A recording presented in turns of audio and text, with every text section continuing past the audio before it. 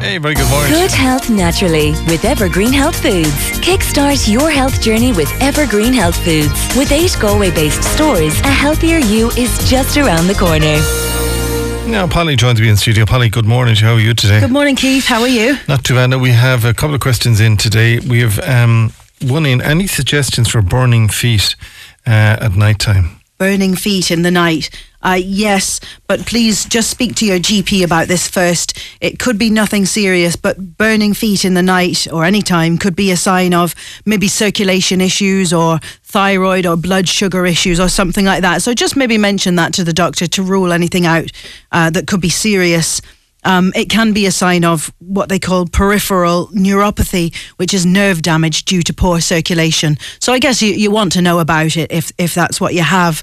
But all being well, you could try B vitamins, and you could also try something called alpha lipoic acid that comes in capsule form. B vitamins are very good for kind of nerve tissue generation and nerve function, and alpha lipoic acid is very good for circulation. So if there's any circulatory issue there, it'll help with that. Interesting. Listen, probiotics only work when you take them. What exactly do probiotics? I take one every day, but what exactly do probiotics do? Yeah, so probiotics, they can sort of change some of the bacteria in your gut, and they can reduce some of the fermentation in your gut. So say, for example, if a person has like mild food intolerances, they can't really break their foods down very well. That can cause fermentation in the gut, and fermentation in the gut can sort of manifest itself as symptoms of IBS, kind of wind, bloating, feeling nauseous, those kind of things. So when you take probiotics, it can kind of reduce that fermentation to a certain extent. However, if you stop taking probiotics and you're one of those people who does have mild food intolerances, you'll kind of, go back to square one then. So what I might suggest to those kind of people, if that rings a bell with anybody, is to maybe take some digestive enzymes, because digestive enzymes, if you take them before food, they break down fats, starches, carbohydrates and proteins and things like that into simpler things for energy, and then it wouldn't ferment in your tummy. So if that's you, maybe think about digestive enzymes. And what do they look like? They come in capsule form. And like all of them say like enzyme digest or digestive enzymes on the front. And you'd be advised to maybe take them about 20 minutes before you eat something. And then you'd have kind of more digestive capability down in the bottom of your gut, ready for when the food comes down. So it breaks it down, it helps to break it down? Yeah, like they would contain things like lactase, amylase, things that break down certain components like protein and lactase from milk and things like that. Interesting, really. I suppose we never look at what how the body works. We just presume. And I don't think there's enough talk about digestive enzymes as well. Probiotics are the kind of buzzword, and they do have their place. They're very good, but digestive enzymes are really important for a lot of people too. And like would the likes of porridge and that type of stuff, would that be good? Yeah. So a person was kind of saying to me recently that porridge, they feel hungry quite quickly after they've eaten some porridge. And that can be true for a lot of people too, because porridge is a carbohydrate, and it's great. It's a complex carbohydrate. It's very good for energy.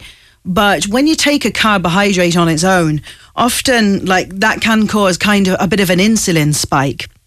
So if you're having porridge every morning and you're feeling a bit hungry kind of an hour or two after that, if you added in, we'd say, some fibre, some psyllium husk, or if you added in some like nuts or some ground flaxseed or something like that, that would make it a fuller kind of a nutrition. And then that would keep you fuller for longer. It's kind of more of a powerhouse, as they call it. So it kind of bulks it up then? It bulks it up, but it makes it not just a complex carbohydrate. It makes it a meal with protein and with fibre as well. What is the best thing to take for every day for the immune system to keep it in good fettle?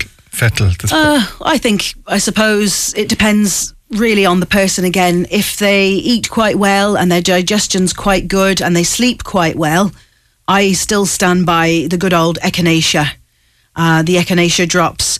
You can get them in drops or you can get them in capsule form. And echinacea can kind of help your immune system to respond to viral and bacterial infections. And it also helps to kind of build up your immunity for the future. So it's not just for when you feel ill, it's for all the time if you want it.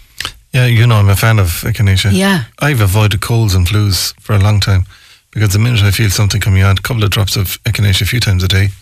That's great. Yeah, but it does keep it away. For sure, yeah. And especially if you take it every day like that, because you're building your immune system, not just kind of responding by taking it. It still works like that. But, I suppose if you have a cold already, it might help to get rid of it quicker. But if you took it all the time, it might avoid kind of getting colds in the first place. Yeah, it kind of puts up, it's the first line of defence. Yeah. It's the first soldier that one comes up against. Have you anything for a woman with thinning hair? Yes. Obviously, again, this very much depends on a lot of different factors like hormones, hormone medication. It depends on age and also, again, stomach health and digestion. But there is one thing that I think is actually pretty good that you could try, and it's called L-glutamine. Now, L-glutamine is a powder. You mix it with water. It doesn't taste really of anything or very plain, if anything. And it's a protein, and your hair is made from protein. So long-term, L-glutamine can help just to give your body some of the materials to kind of rebuild and to start growing your hair again. Yeah. Again, if you want to get further details, they can pop into any Evergreen from their L-glutamine. I've heard of that, so I have, but it can actually be beneficial for the digestive system. And that kind of links in with thinning hair. We like to kind of look after the digestive system first, and if you can digest your nutrients and use those nutrients for energy and hair, skin and nails, it'll work out better. I got my bloods done, and I'm low in B12. What is the best thing I should do? Well, just start taking your B12, but come into Evergreen and ask us for B12, either a spray that you spray into your mouth, or ask us for kind of nuggets that you chew on or suck rather than tablets that you swallow. A lot of people who are deficient in B12 will absorb it better kind of in your mouth, in the inside of your cheek or under your tongue. So nuggets to kind of chew on, or spray, just to spray into the mouth. What is it about the cheeks? Because with the vitamin D that we spoke about last time, you spray that onto the inside of your cheek as well, not the outside, the inside. Yeah, exactly. I know. Yeah.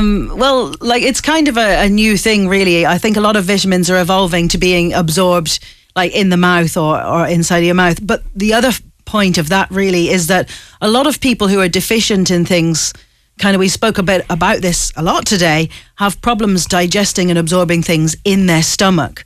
So if you got your bloods done and it came up that you were deficient in B12, chances are you're deficient in B12 because you have a deficiency of absorbing it in your stomach. And that's why it's better then to get the one that absorbs in your mouth, if that makes sense. So they're not getting enough B12 because their system isn't exactly pulling it out they might from the be food. Getting enough in their diet, but they may not be absorbing it properly in their stomach. Okay, very simple. And finally, what is best to take naturally to lower cholesterol? There's two kind of answers to that question. The first answer is like fibres that can attach onto cholesterol fats every day and carry them out. So things like soya lecithin granules, or ground flaxseed, or psyllium husk, something like that. If you have a porridge for breakfast, perfect. Put all those things into it, and that'll help to kind of soak up, absorb some of the cholesterol fats. If your cholesterol, however, is more like 6, 7, 8, you might want to think about taking a supplement called red yeast rice, and that's very good for higher, kind of more hereditary type cholesterols. What do you call that again then? It's called red yeast rice. Wow. Yeah. There's things. something in it that can just, there's a lot of research that says it's very good for the hereditary type. So people with hereditary high cholesterol often are very slim. They have a good diet, but for some inexplicable reason, their cholesterol will be like a lot higher than an ordinary person. Interesting. Polly, as always, thank you for joining us today on the programme, and have yourself a good and a safe day. If you want to pop into any Evergreen, and there's many of them around the city and the county as well.